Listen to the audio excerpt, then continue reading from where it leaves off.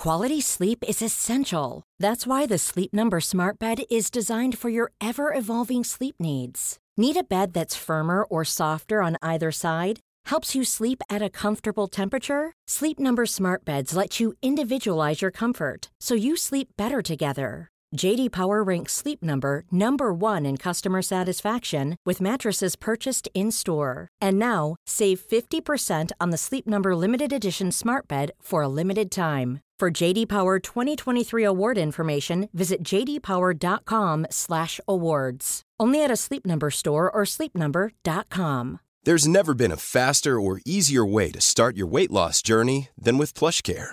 PlushCare accepts most insurance plans and gives you online access to board-certified physicians who can prescribe FDA-approved weight loss medications like Wegovy and Zepbound for those who qualify. Take charge of your health and speak with a board-certified physician about a weight loss plan that's right for you. Get started today at plushcare.com/weight loss. That's plushcare.com/weight loss. plushcare.com/weight loss.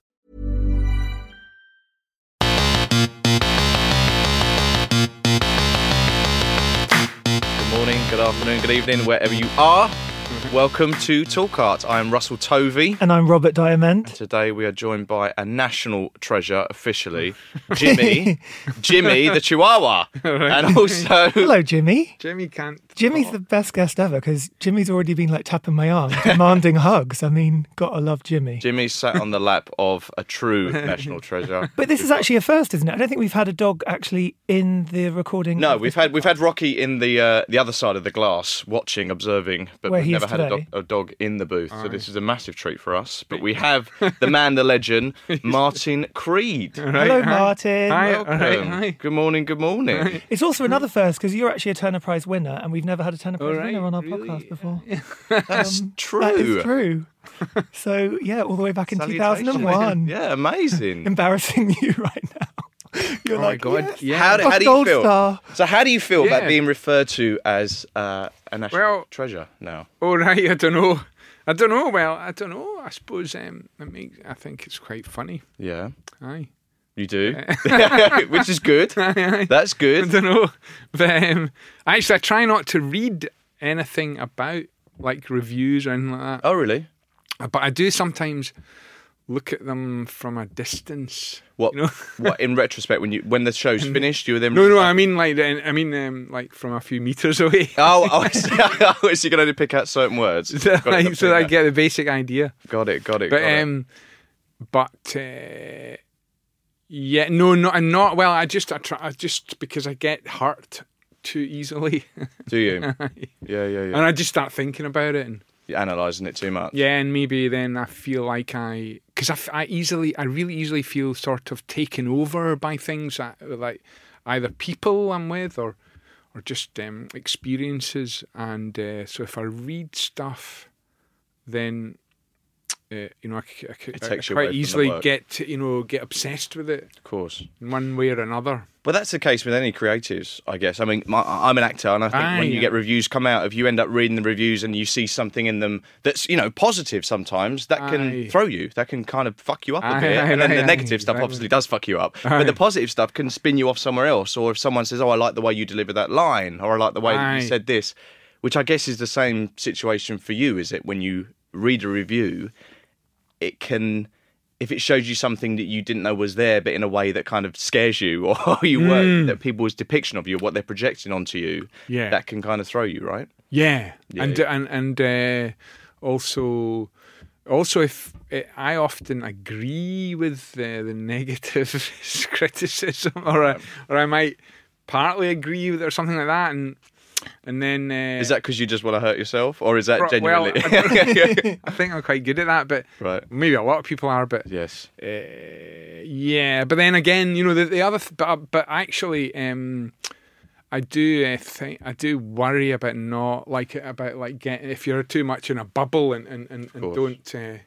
Yeah. If you don't read Interact reviews with- and don't whatever, then I feel like that's a dangerous, Of course. because that just leads to you being on your own in a room. Sure. and Well, not- but your work is so interactive and so kind of dependent on the public's experience with it that kind of Aye. turns it Well, on and brings it alive. Aye, well, I feel like it's really important for me to do things out in the world. I don't really have a studio, particularly. Oh, right. Like, which is for the same reason that I'm worried about that if I'm too much on my own, and I like being on my own, Sure. and I'm on my own quite a lot working. Yeah, insulate, you become... Aye. Right. But if I do that too much, I just go off on one in my own kind of fantasy world. So I feel like it's important for me to try and get real about things as early as possible.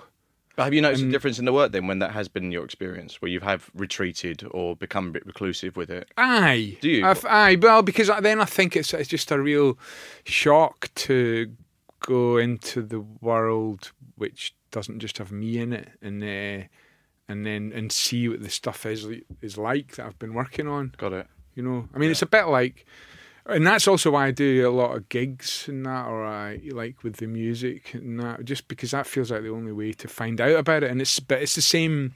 But an exhibition to me is a gig, basically. Yes. You know, it's a live show. Yeah. That's on. It's just on for a month instead of an hour or whatever. Yeah, you know, yeah, but it's still a live show. Yeah.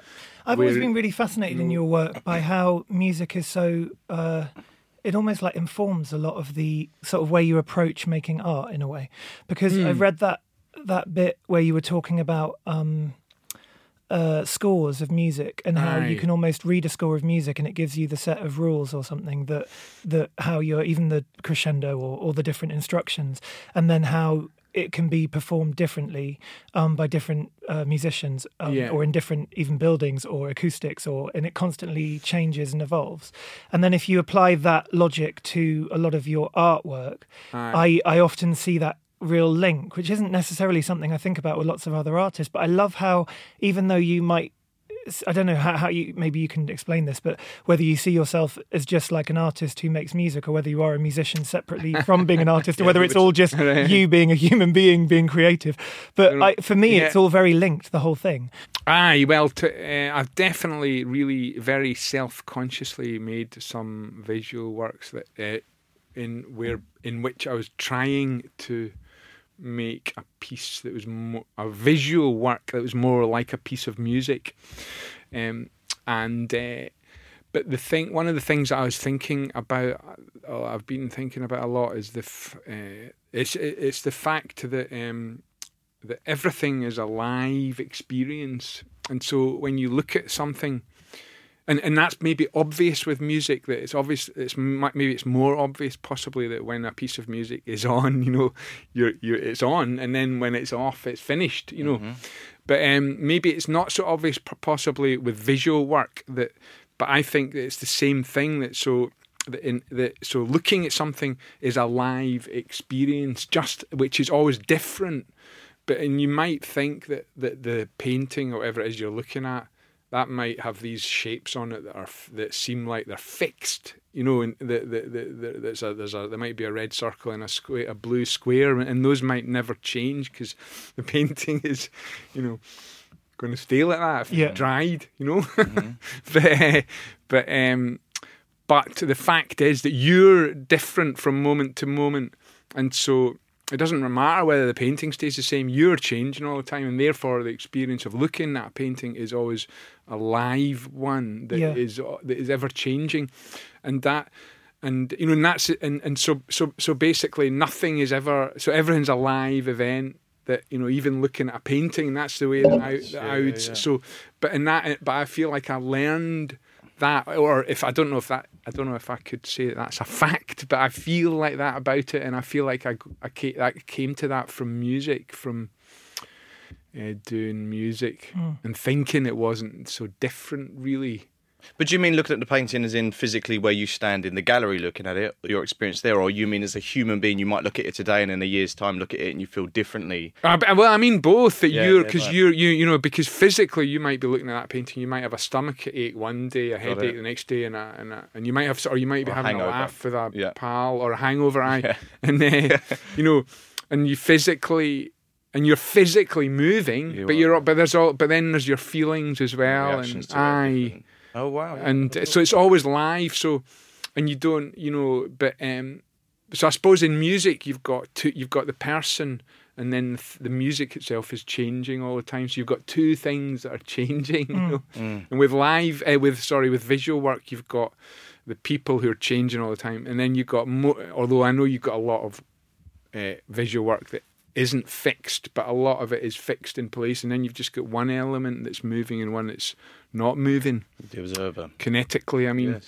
right. but physically, but that's how I got into making a lot of work that does move and change. You know, well, we were talking about this last night about music, but the fact that there is a rhythm that runs through all your work, and especially what you rose to prominence with when you won the Turner Prize was at the Lights On, Lights Off work number 227. Which is an empty gallery space, very ballsy. Lights go on, 5 seconds, lights go off. And there's lots of works of yours that have, in the description, in the title, the timing for like, this is going to go on for 1 second, 1 second off. And the metronome features a lot in your work. And it feels like there is a constant rhythm and the beat that goes through the works that, you know, the public might not be aware of. That's my feeling with your work. So that it pulses, you know. Right. You saying that about the kind of, because you'd make a lot of paintings. There is a stillness in them because they are quite geometric. A lot of the work, especially the kind of the boxes piled up and everything. But the fact that your work is so triggered by the public and that interaction keeps that movement going throughout, the vibration through all your pieces. Definitely rhythm. It seems like. Or repeated things seem like, I mean, it's obvious to me that I must like that or get something from it because I do it a lot. Yeah, you know. Yeah, and I think it is partly a comfort thing. I think that it can be that in a world where everything is changing all the time and is sort of chaotic, and in my internal, I mean, I'm talking about my internal world as well as you know the if I look out on the street and, you know, the whole world, which I wouldn't distinguish really between the inner and outer worlds, but that's so ever changing and chaotic, and sometimes it can just feel like I'm falling, you know. Got it.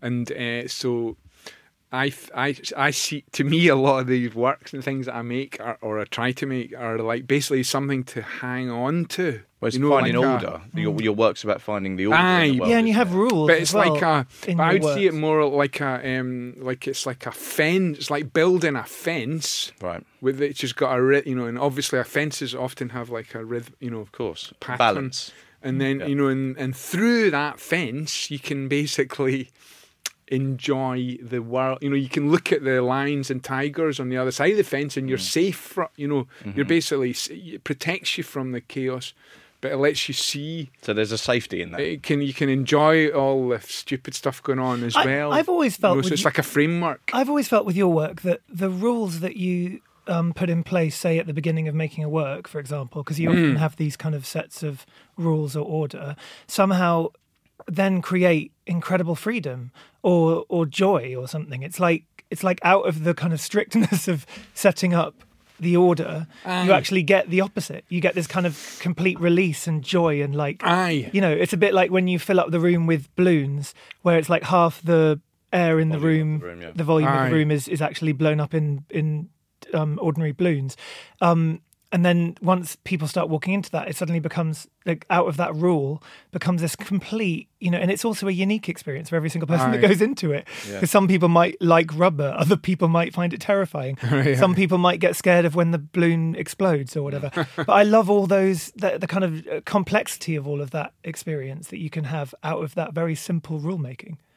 But the making, like, having a framework to me is like that, like having a fence where you can. So if you have like with the balloons, you know, if you like parameters. If you give yourself parameter, and then within that parameter you feel safe and you can explore that. And then you need to contain that space. To be able to do that exploration. Yeah, and you have to contain it for other people to be able to enjoy it or you know, or whatever, because otherwise it's just everything being everywhere and it's all over the place, you know.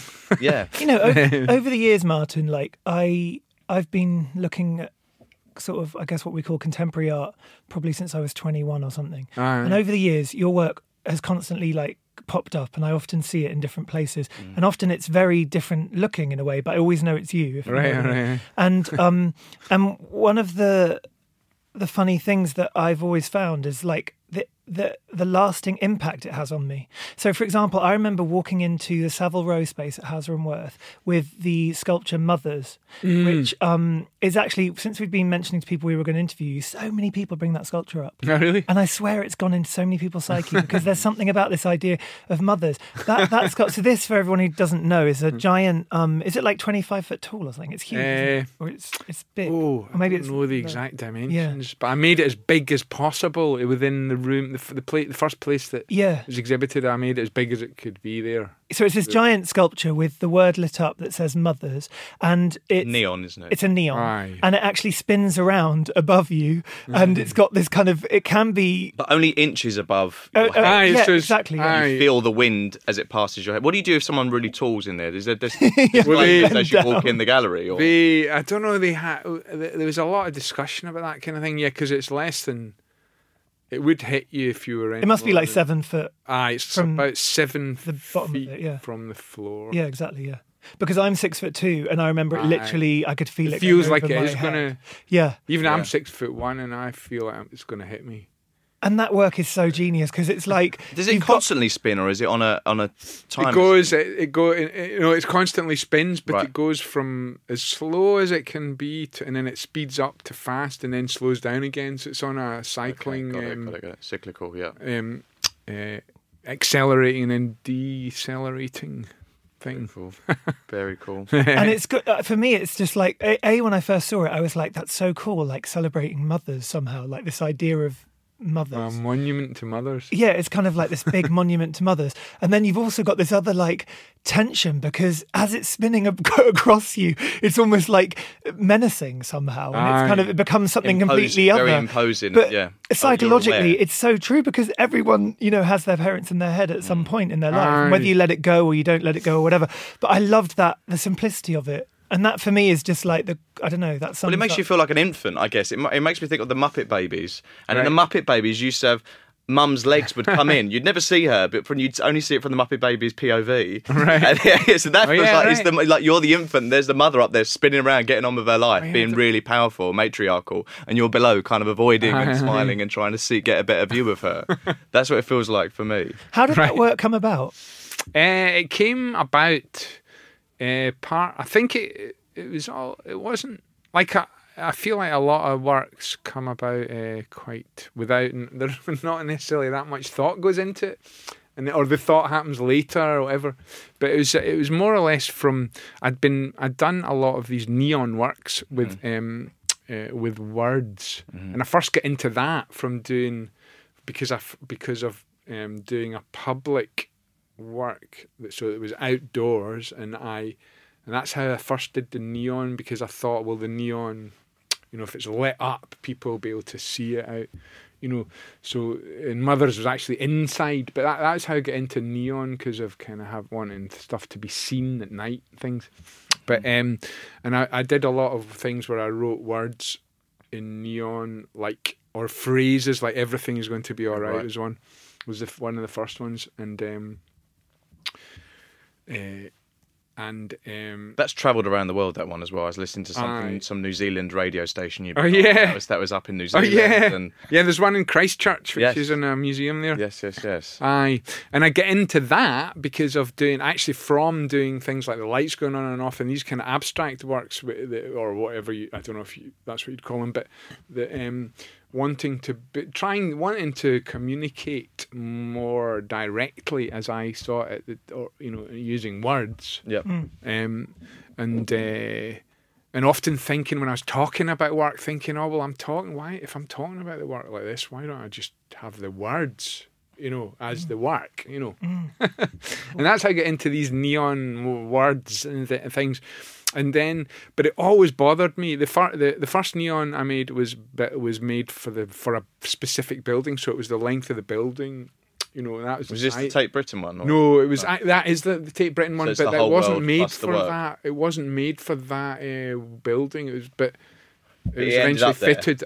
So it's the whole world plus the work. But they also own Everything's Going to Be All Right, actually. The original really? one, which was from the East End, from Clapton. And that was the one I'm talking about that was the full length of the building. Right. And but then because I got on a bit of a roll with doing these neons, and I started making some smaller ones for galleries and things. But it always bothered me that the size. It's like, why is it that size? I mean, if it's on a building, then it's clear that it's because that's the amount of space I've got, you know.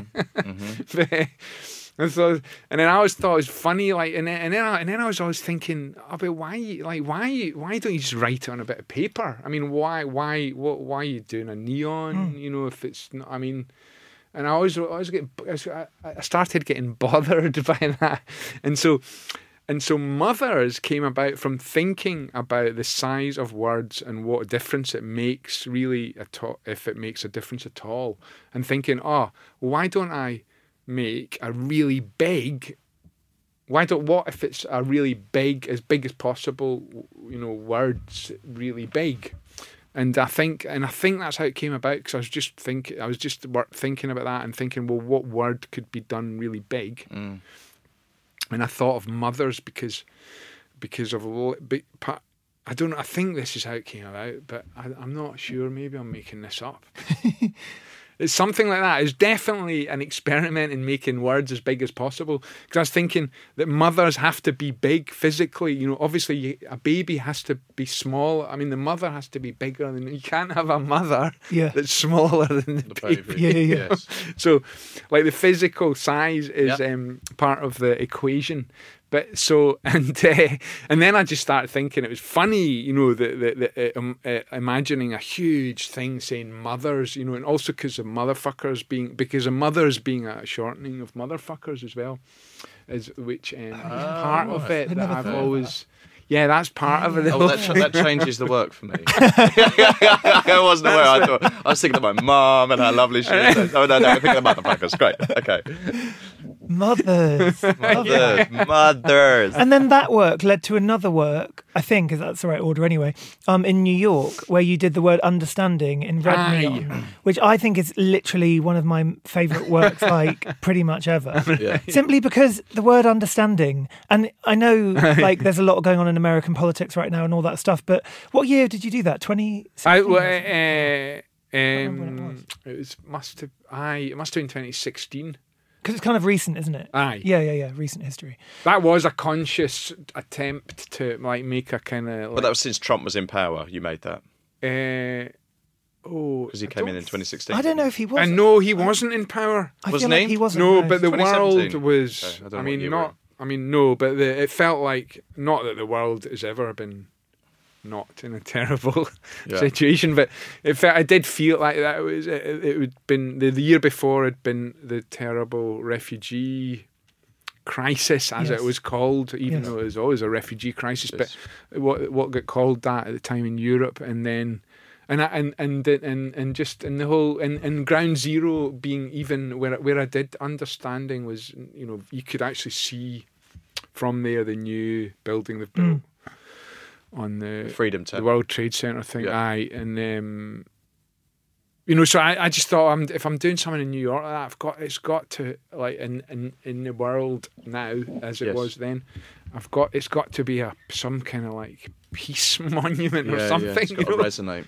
Like, what I quite like it's got about to be it, literal in some way, not some, and not, like, too subtle. Yes. Like, like.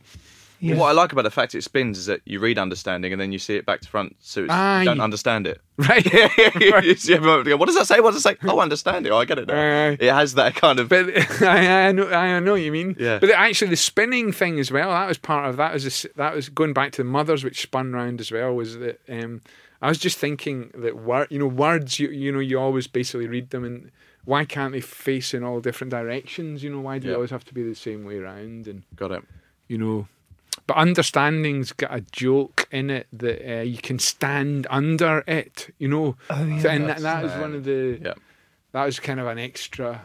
Things like that help. Like with motherfuckers, not, those little, if there's a little thing in it, like a stupid pun or something, Yes. that often helps me to Yeah.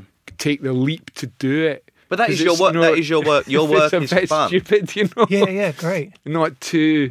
If it's all Serious, serious and kind of yes. like all calculated and kind of like. But that is your work. Your work is Right. fun. Your work is joyful, and then words bounce around your pieces because people have experiences in it, and they're normally smiling. Right. They might be confused at times, or they might be frustrated, but there is a smile there. There's a half. There's actually a smile hilarious video on YouTube of some American journalist who is just running around under that sculpture. Not really? understanding, Asking the public what they think of it, and he doesn't have a clue what it's about. But I think he's actually kind of joking, but it's very funny. And he's by the end of it, he falls over because he's so exhausted trying to keep up with it. He runs around at the speed of your sculpture.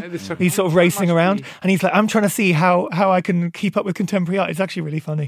But I loved that because I was just like, "Well, that's kind of what it's all about." Yeah, But it's understanding for interactive. me as well, I Right. heard you talk Haven't about this seen idea of peace and about how to get peace. You might never be able to fall in love with somebody that you don't share the same opinions with, Aye. but you might be able to understand them. And that the whole problem with the world and the reason we're all at conflict the whole time is because no one actually takes the time to really understand each other. Aye. And I've also read the guy actually who commissioned that project from the American Public New York Art Fund? Public Art Fund. Yeah, he described you as a poet of the everyday, and I was just like, that's so exactly what it is, though. It's like this.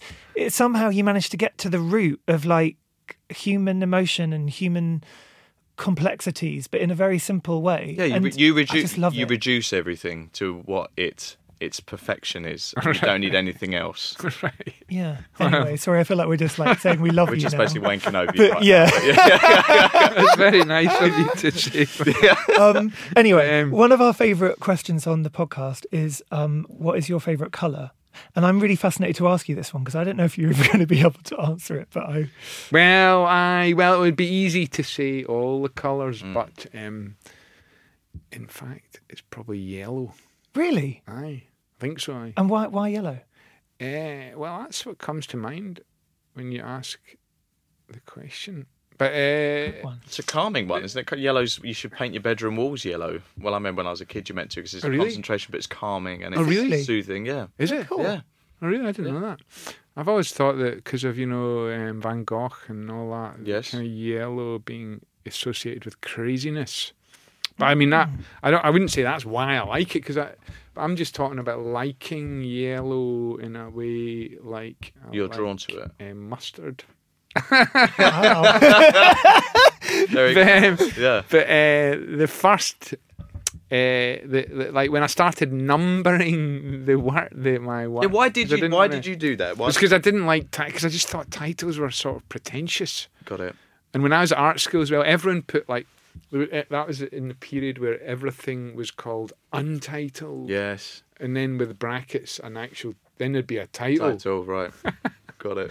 And then, Kind of pretentious. Yeah. and I know and then with the numbers, I just thought. Well, actually, that came from music as well because I grew up with classical music, learning violin and stuff, and so I knew that about all these kind of Beethoven opus numbers and all. And I just so I thought, well, why can't I just have catalogue numbers effectively for these things and not have titles? And the interesting part of this is that so all of Martin's works are called like work number with a Aye. number, and then occasionally you have Sometimes an a title. explanation Aye. of almost like the process of what it actually is. So if it's like a pack of blue tack that you have to put into blobs of blue tack around a room or whatever Aye. it is. But what I find really interesting is you kind of went back. So when you first started doing the numbering, you didn't Aye. start at number 1. You started at work number 3. Aye. And this was like 91, wasn't it? 92, is that right? That kind of time? And then, Yeah. but the actual work number 3, which is the earliest Aye. currently work number, is from 1986. So it's kind of Yeah. What, Yeah. So explain all that. as Yeah, well. because when I decided to number them, I went, I went back and took away all the titles and gave numbers to things. Oh, so you did start titling? I had some titles right, at right. first, which were just quite straightforward titles, really. But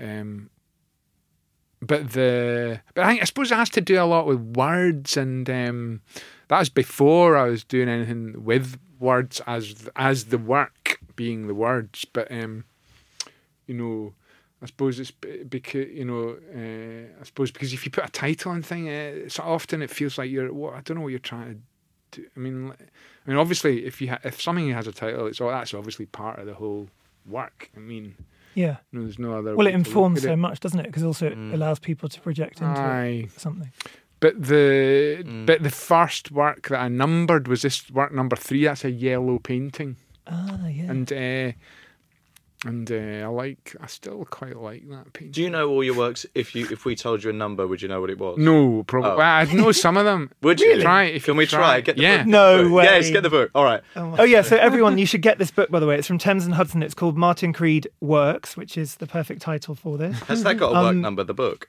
Well, the design does, yeah. Does it? Yeah, it is a work of art in itself. I mean, I love this book. The binding. And actually, this is one of my favourite things anyone's ever done in a book, because it says, "I fear this book."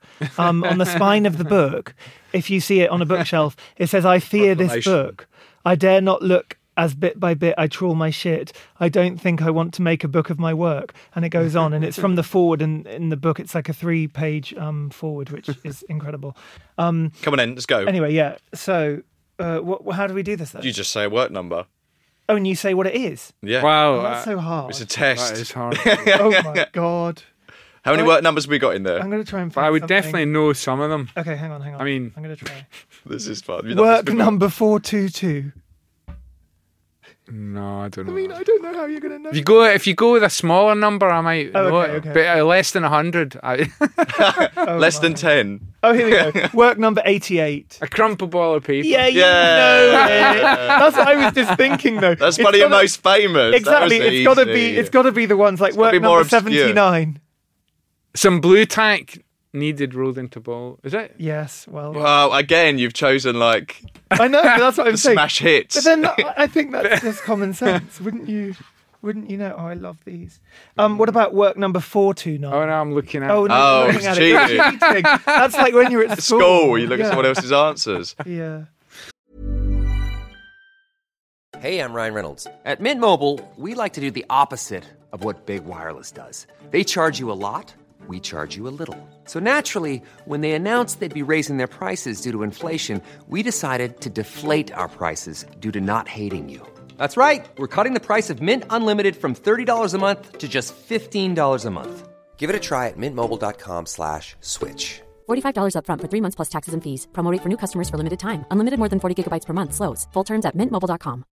One size fits all seems like a good idea for clothes until you try them on. Same goes for healthcare. That's why United Healthcare offers flexible, budget-friendly coverage for medical, vision, dental, and more. Learn more at uh1.com.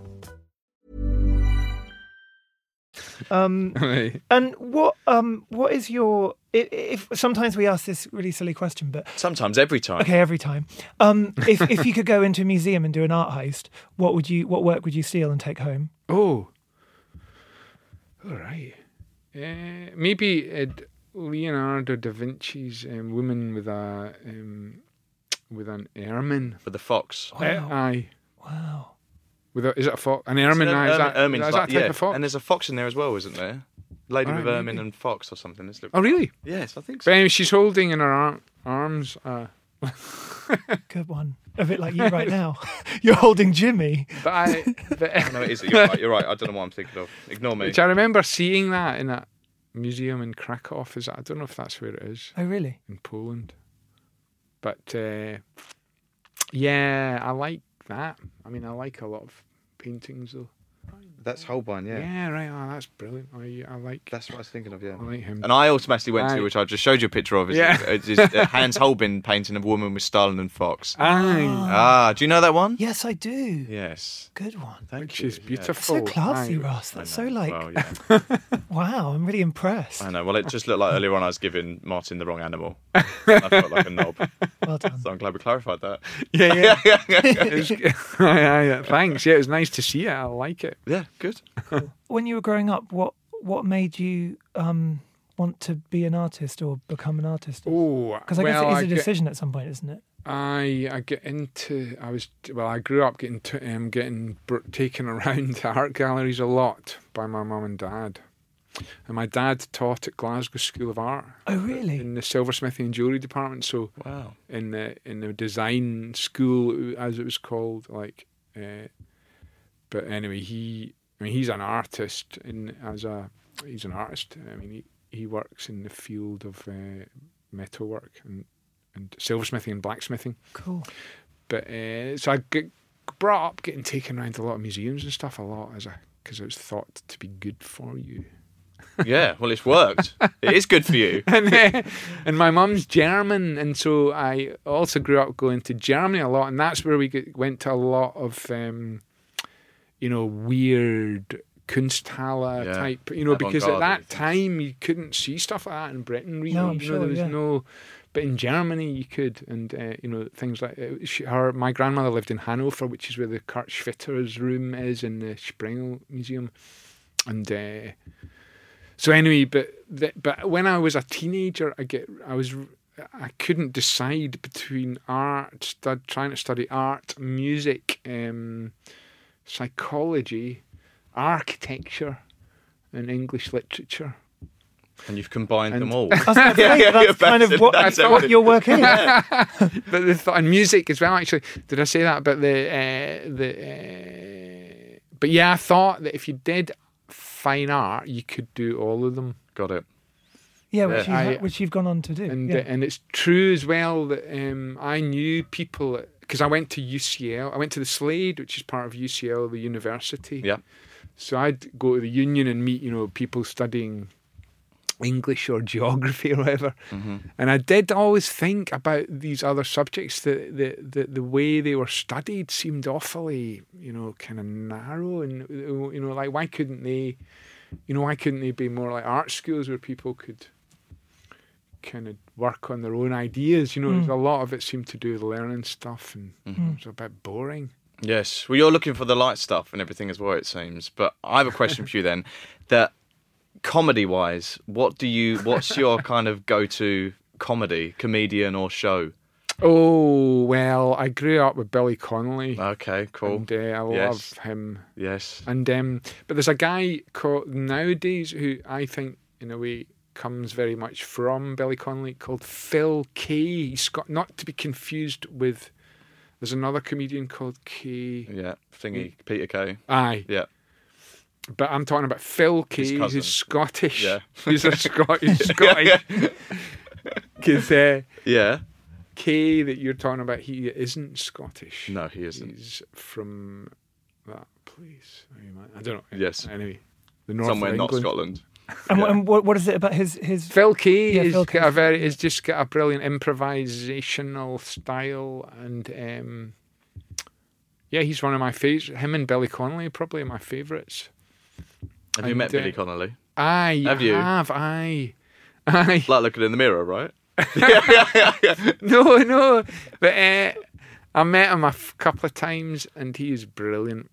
And he's exactly the same as well when you meet him. That's the kind of thing everyone says about everything. Yeah. But he just starts telling a story, and that is him, isn't it? He's not different than he is on stage. Yeah. Talking about being different from how you are, right? Like, I often think about your work, the persona of you. And then this kind of like recently your show at Hauser and Wirth in London, which is on now. You at the opening you had it's actually I think originally from your music video for Understanding the Song, where you put on glasses over glasses and hats on hats on hats. But also in Understanding the music video, which is also I think 2016. It's on YouTube or Martin's website. But there's lots of different yous in that video, which I really wanted to ask you about, because were they all constructed selves? Because in a way, it's almost like you're creating many different people, or are they all you? Does that make sense? Well, that it's not very like a lot of things. I suppose it's not very thought through. Okay, but I've been buying clothes on eBay. Before eBay as well, but especially on eBay, that's when it really escalated. Wow. Buying vintage clothes, and men and women's clothes, just things that I like. And actually, I like a lot of women's jackets and things I like. A lot of men's clothes I find really very boxy. Yep. Yeah. And not Well, the I hate vintage that. stuff, especially because that was before Aye. before David Beckham, so everything we had was just a box cut shirt, wasn't it? So and buying different things and trying them out, and then that and so, but buying things like that, you don't often, it might not. But they for you to wear or to use? Aye, to wear. Oh right. But Is but this a women's coat you've got on today, or? Aye, Is it is. Aye, It's lovely. Aye, and actually the shorts, because you can tell partly by the shorter arms. Oh, yeah. But I like that because I hate having things with really long arms where they where they start like I wash my hands a lot actually, so if they start like hanging over the edge of the like sleeves. dragging onto Horrible. things and that. Yeah. I got quite long arms, so I try to keep them covered, so they don't look. Because I think if you have this flesh showing, they end up looking longer than they should be. Right. And You've got perfectly sized arms. And today you're actually wearing a I don't know what you call that, like a turtleneck, a rainbow turtleneck, Rob. But that's not. I think it's a collar. Well, It's a collar. that's a work. It is a work. I was going to say because recently, I'd say in the last few years, you've started making these works, which are my favourite works. And there's one in the show in London right now, and they're natural dyes, aren't they? Yeah, they're like scales. Yeah, of these colour. are all natural. So they're not artificial. These colours, they're made from plants and all kinds of stuff. Oh, well, that's the colours you use are always natural, aren't they? They're not. Yeah, like, they are. yes. In those tapestries, they are. Yeah. So So a lot of paintings you've made, also the colours are natural. Well, they're natural dyes. And no, only in the tapestries is it really natural dyes. In most of the paintings, but the paint, but it depends because some of them are usually trying to use all the colours equally. That's usually or often one of the big things is to not choose. And you don't necessarily mix up the paints either, do you? And it's the same with the clothes, is not choosing. Yeah, often not mixing. Yeah. Yeah. So in a way, it's like the pure colour, like the colour that's everything- come out of the tube will be the colour that you use. Aye. Yeah. Because I don't know which colours are the best ones, I mean, they're all beautiful. So then it's a matter of trying to use them equally. And that's why a lot of the things end up striped. Because if you're trying to have an equal amount of each colour, then you might end up with stripes. Yeah. So what's this collar? This clicks around your neck, does it? Aye. It just clicks. There's two poppers at the back. And so it's a mini version of the... But I like wearing polo necks and having my neck covered. Mm-hmm. So that's how come I ended up making this collar thing. Yeah, I've got one on today, so I understand. And in that video, Understanding, the other thing I love is your hair. Because there's so many different hairstyles. Yeah. And I know that you've actually included your hair in your exhibitions. Yeah. You've like cut your hair because apparently when you were growing up you had a complex relationship with your own hair. Aye. Being curly and Aye. Why? I grew up being very afraid of hair, but I think I've inherited that from my family as well. Because I recently I noticed that they were all talking about hair. Oh, really? In a slightly disparaging way, Body hair. But hairy people, I mean, I think there's a lot of people who have, people go both ways with hair, but there's a lot of people think it should be cut off. That's a modern thing, though, isn't it? That's like maybe it is more more modern. Yeah. And how did you decide to start using your hair in your work? Well, I think that was to do with very much. I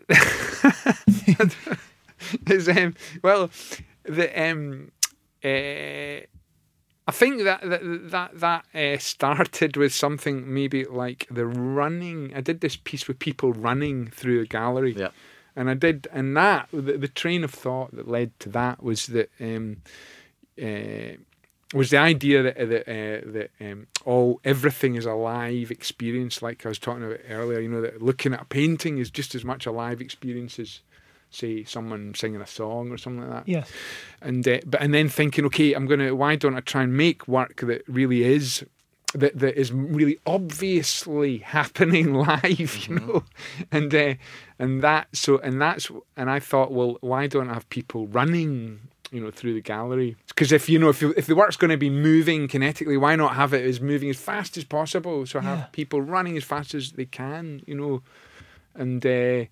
So that's how that came about, and also because thinking as well about the fact that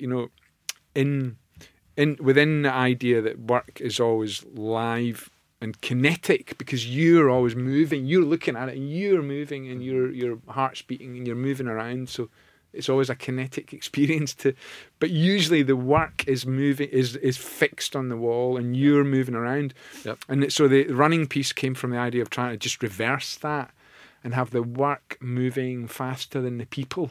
Yeah. You know. I remember it in sort of Tate, thing. and when you were just in the Devine galleries or whatever, and people would run by you, and it was such a shock. It's startling. It's startling, Yeah, right. and it kind of freaked me out. And I'd be like, "What the hell's going on?" And I didn't even realise it was work at first, you know. And it's like it did have that effect, Yeah. which is such a.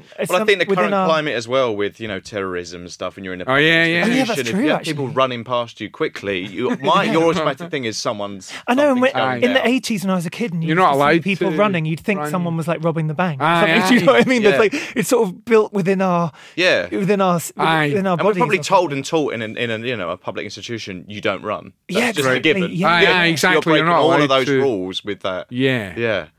And That's actually very funny as well. Yeah. I like that. Yeah, totally. But also part of that whole thing was I was working with dancers at the time as well, a bit, and doing this stuff on stage with dancers. But I was basically thinking, that I'm sitting around here having, thinking about these different ideas and stuff. But what before you, in order to be able to do anything, you have to move your body, So to make all of these works and things I was working on, the baseline thing I had to be able to do is move, and that's what if you're alive, you're moving. If you're not, if you're not moving, you're dead. Yeah. Basically. And so if you're alive, you're moving, and so living is a matter of moving. And so and I thought, well, if I'm going to work on my life, I need to work on my movements.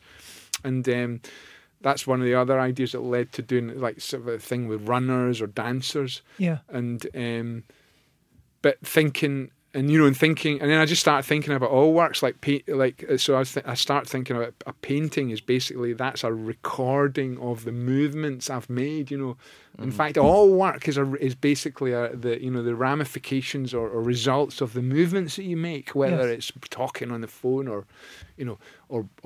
or moving your arms around in midair, which is what I see. you do You're if you do cutting a your painting.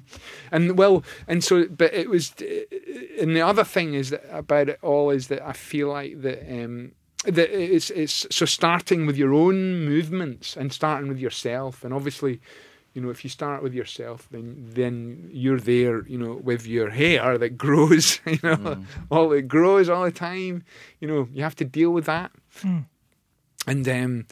And I started thinking about hair a lot because that's the trouble with hair, this stuff that is always growing, coming out of you. I started equating hair with feelings that, hair is very much like feelings that it always comes out of you, but you don't really have control over it. You don't choose what your hair, you deal with it as it comes out. Exactly. But you don't get to choose whether you've got curly hair or straight hair or whatever, and I think it's noticeable. A lot of people seem to seem to wish they had hair that was different. Yes. Right. And I feel like it's quite like that with feelings. Often the feelings come up. You're very much at the mercy of them. You don't control. They come up, and then you have to deal with them in the moment. Yeah. Aye, and then. Maybe you try and shape them a bit or whatever. Yes. And so I start thinking that hair and feelings were very, very much the same. But it was more like trying to get work closer to home, really. Thinking, I'm making these movements. Maybe I need to work on this stuff instead of with these big ideas over there with some big... I've always been really interested in hair in art because, the idea that it stores information as well. Because it's like DNA or whatever. And I remember Michael Fullerton, the Scottish painter and conceptual artist, he has used hair a lot in his work. And I really like that. His is all about information and methods of storing information on all kinds of levels throughout his work. But I was wondering whether that had any interest to you as well, but maybe not. Maybe it's more just about feeling. I think I don't know. I think the thing with hair is that I definitely grew up with that. There's the idea that the kind of hairy people were kind of like a bit dangerous and really. I thought the But- opposite. I was always like, I loved hair. all right, Yeah. aye. But the thing is, like Billy Connolly's really hairy, and Yes. obviously that's something very in his To look up favour. to, yes. To aspire to. but I remember that work by a woman performance artist where she dragged her hair on the floor. Oh yeah. Cleaning. Is it Duffy's gallery when I was at when you were art studying? school? Yeah. Aye. I think her name was Janine Anthony. Yeah. Is that her name? Aye, that is. Yeah. I think that's right. Aye. And what was the other work she made? Didn't she? It was with it was something with a massive block of chocolate. That's right. This is what Carl told me about. And which maybe she'd like gnawed into over a period of time. But anyway, I like chocolate. I like chocolate. And I like hair. I love chocolate. I don't. I know she's your favourite artist. What a combination. I keep them separate though. Yeah, I would. It's like I wouldn't like a bit of hairy. Yeah, chocolate. hairy chocolate. She put them together. And those are and so this one with her hair, she swept I believe that she used her hair like a mop, and she swept the floor or mopped the floor. It was in the window, in this kind of shop window. And where did she eat the chocolate? Well, I don't know. In the gallery, I think, as well. I don't know where she ate the chocolate. Well, I always remember someone. I can't remember who it was, but there was someone that said that when you went into the show, the smell of the chocolate was so intense. Oh, right. So it was a really sensory exhibition because it was on so many levels. It worked on different levels. But I love that idea of going into a gallery and smelling chocolate. Yes, and not being able to eat it. Maybe that's a future work someone else for you. eating it. Yeah, You could like pump in chocolate. I'd like smells. to make work with chocolate because, yeah.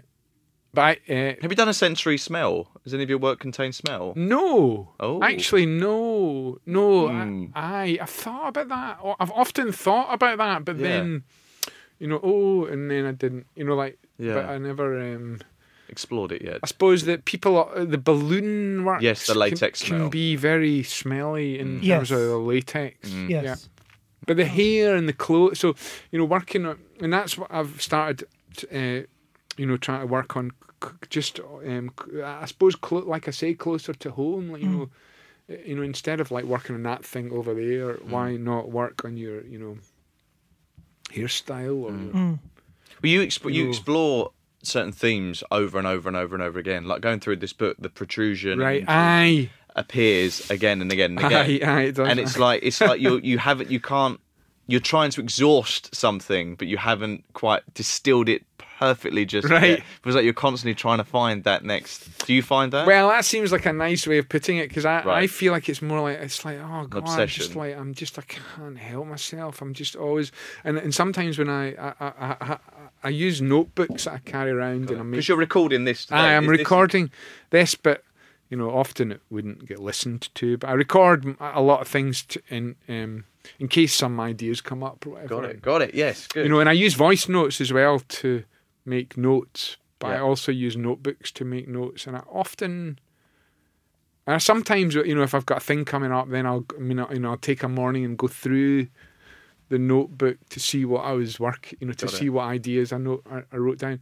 But I often notice when I go through my notebooks that, the same thing will be written down, like really again and again and again. And every time I wrote it, I thought I was, it was like, fresh. Fuck, I better write this down. There again, wow. It's like the same thing, like 20 times, like, and it's like, God. But what are those things? The protrusion, intrusion, and often, it'd just be ideas. So the protrusion thing that comes to mind, and you saying that there's a lot of these in and out things, you know. Yeah. But I feel I don't know if I often think I'm like a goldfish. They say that a goldfish doesn't have 2-second memory. That's a good idea. 2 seconds later, that's a good idea. Yeah. That kind of links to a question I wanted to ask you, actually, just tying everything up. But what do you attribute your longevity to? Like the fact that you've had such a long career and you've also been kind of successful continuously, which I know isn't totally in your control in a way, because I guess, like, I've heard you say as well before that art isn't something that artists actually necessarily make. It's something that gets created by the people looking at it or exhibiting it or saying that it's art, almost, that you make things or... Well, we were talking about this last night. More than any other people, I feel like you're an artist that people project onto, and you facilitate that. You want people to project onto you who you are and what the art is. And you are open somehow their experience becomes part. Their experience is what you want. The more it's so interactive. Well, I do think that because I think that because people, everyone lives in their own world, and so in anything else that they might be looking at or listening to or whatever, they are effectively using that within their own, when we're all in our different worlds that are all in, that are obviously overlapped a lot, but there's no way, like I feel like there's no way I would know how to communicate with someone else. I think I don't know how communication takes place. But you mean in art, through art, in any way at all? Like actually, really, because I think that because everyone's in their own world, but the only way that I feel able to really think about it is that I'm an example of a person, and therefore, if I try to, live as best I can, and in the world, that then hopefully that might and the things I do might rhyme with someone else, who's in their world. Got it. But I feel like it's often a mistake to think that you can communicate, to think that you can, let's say, make someone else feel something or whatever. I think that's really, I feel like that's a dangerous path. Do you think that's quite an arrogant thing to think, I'm going to create something that's going to affect loads of people? And that's that's the kind of route towards trying to be sort of manipulative or whatever. Because people, bring what they bring to things, and they find what they find in them, and it's I can't control that, so I may as well forget. About trying to do that, even though I might I wish I could, or part of me wishes I could, but. So your work is like a good deed. You're paying it forward. Basically, is what it seems. But also, I guess you just have to keep living your life, and through living your life, and you communicating through your work is somehow it's just going to continue, because that in a way is the secret to your longevity, is just being alive on some level. Yeah, so keep living. I guess keep living. Well, I got to say, you are a lovely man. Right. So whatever energy. Honestly, I could talk to you for hours. Every time I spent time with you, I leave feeling really energized, exhilarated, and interested, and kind of thinking about things. And I don't know, I love being around you. Yeah. And I said to Russell last night, I'm just so happy. It sounds really a bit silly, actually, but so happy that your work exists, because I actually think it improves people's lives in a way, and I'm sure it's improved your life because it's helped you. I think it's helped me. Yeah, totally. And I heard in one of your interviews where you were talking about how sometimes you make things because you might not be feeling that great or something, not necessarily depressed, but just like you're just trying to struggle with existing somehow, and therefore you create, which I really relate to. But I also think by that act of creating and the things you create, your work is a really positive, hopeful, thought-provoking kind of universe. That was what you were saying. So most people make art when they are sad or out of a need of trying to get something out, to exercise something, whereas you were saying that you want to make the work when you're feeling good. I think both or all of the whatever way. But I do think that feeling bad is one of the most common, inspirations for work, because I feel like when you're feeling very good, then you might tend to try not to change anything. Got it. Hold on to that. Let's just stay here if we're feeling good. Yeah. But the kind of thing that will make you get up and go out or phone someone up or start a whole ball rolling that might lead to that would maybe tend to be you might be frustrated or something like that. Yeah. So do you catch yourself emotionally and go, okay, this is where you're at now, let's try and make work in this? Yes, I do. Yeah. But I also actually find it motivate. It's very difficult often to get motivated. Sure. If I'm at home in my little kingdom, with my cups of tea and and I'm but I really fear that kind of like just end up sitting around on the sofa the whole time, kind of because I get bored then doing. I don't like that, and I feel, but so I often think that trying to work is often like it's like basically you have to find a cliff, and jump off it, And then, metaphorically, obviously. Aye. Yes. And then you're in then you're in the water, and you just have to swim for your life, you know. But often working is a matter of finding some kind of cliff like that. Got it. That you know, perhaps safer than just an actual cliff. Got it.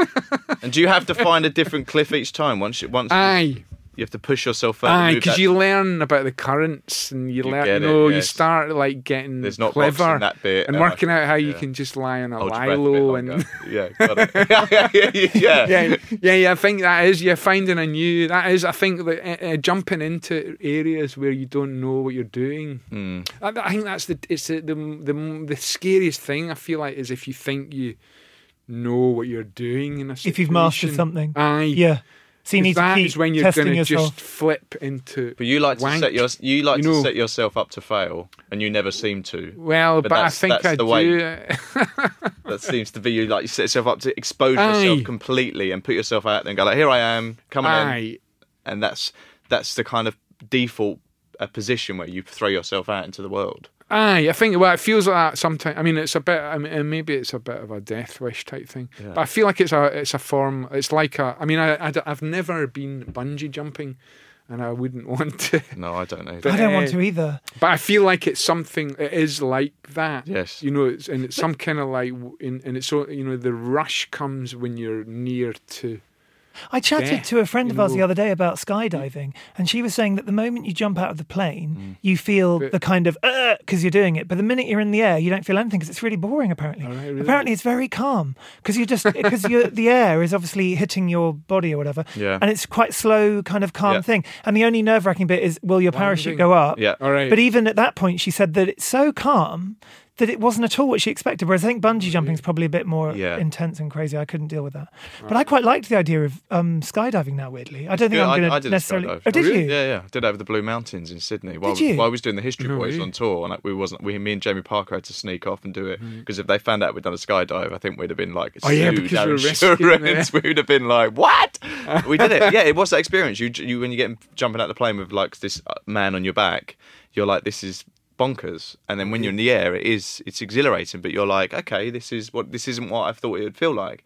And then when they pull the parachute and then you're spinning down, it's kind of it's terrifying. Well, on this topic, I think that's a great way to close this interview. Yes. Is that we should all try something new. Yes. And don't settle for like where you're at. Try and learn something new. Jump out of a plane. And everybody should buy Martin's book, Martin Creed Works, and also his albums of music, and see all his shows. You've got loads of things coming up. I know you've got the live performance at the Barbican. That's right. As well. Oh, yeah. You've got lots of things coming up.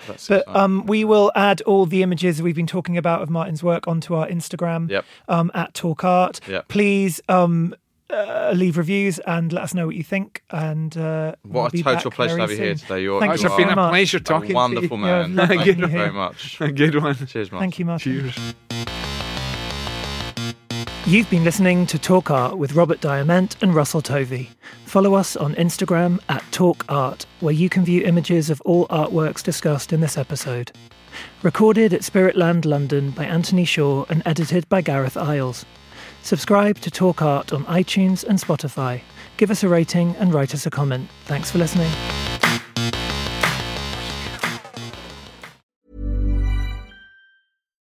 When you make decisions for your company, you look for the no-brainers. And if you have a lot of mailing to do, Stamps.com is the ultimate no-brainer. It streamlines your processes to make your business more efficient, which makes you less busy. Mail checks, invoices, legal documents, and everything you need to keep your business running with Stamps.com.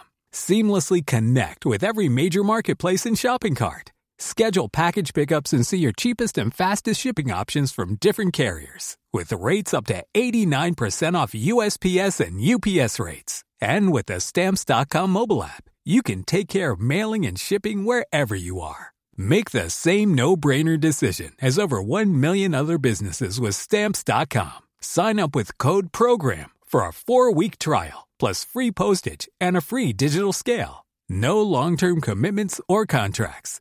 That's Stamps.com. Code PROGRAM.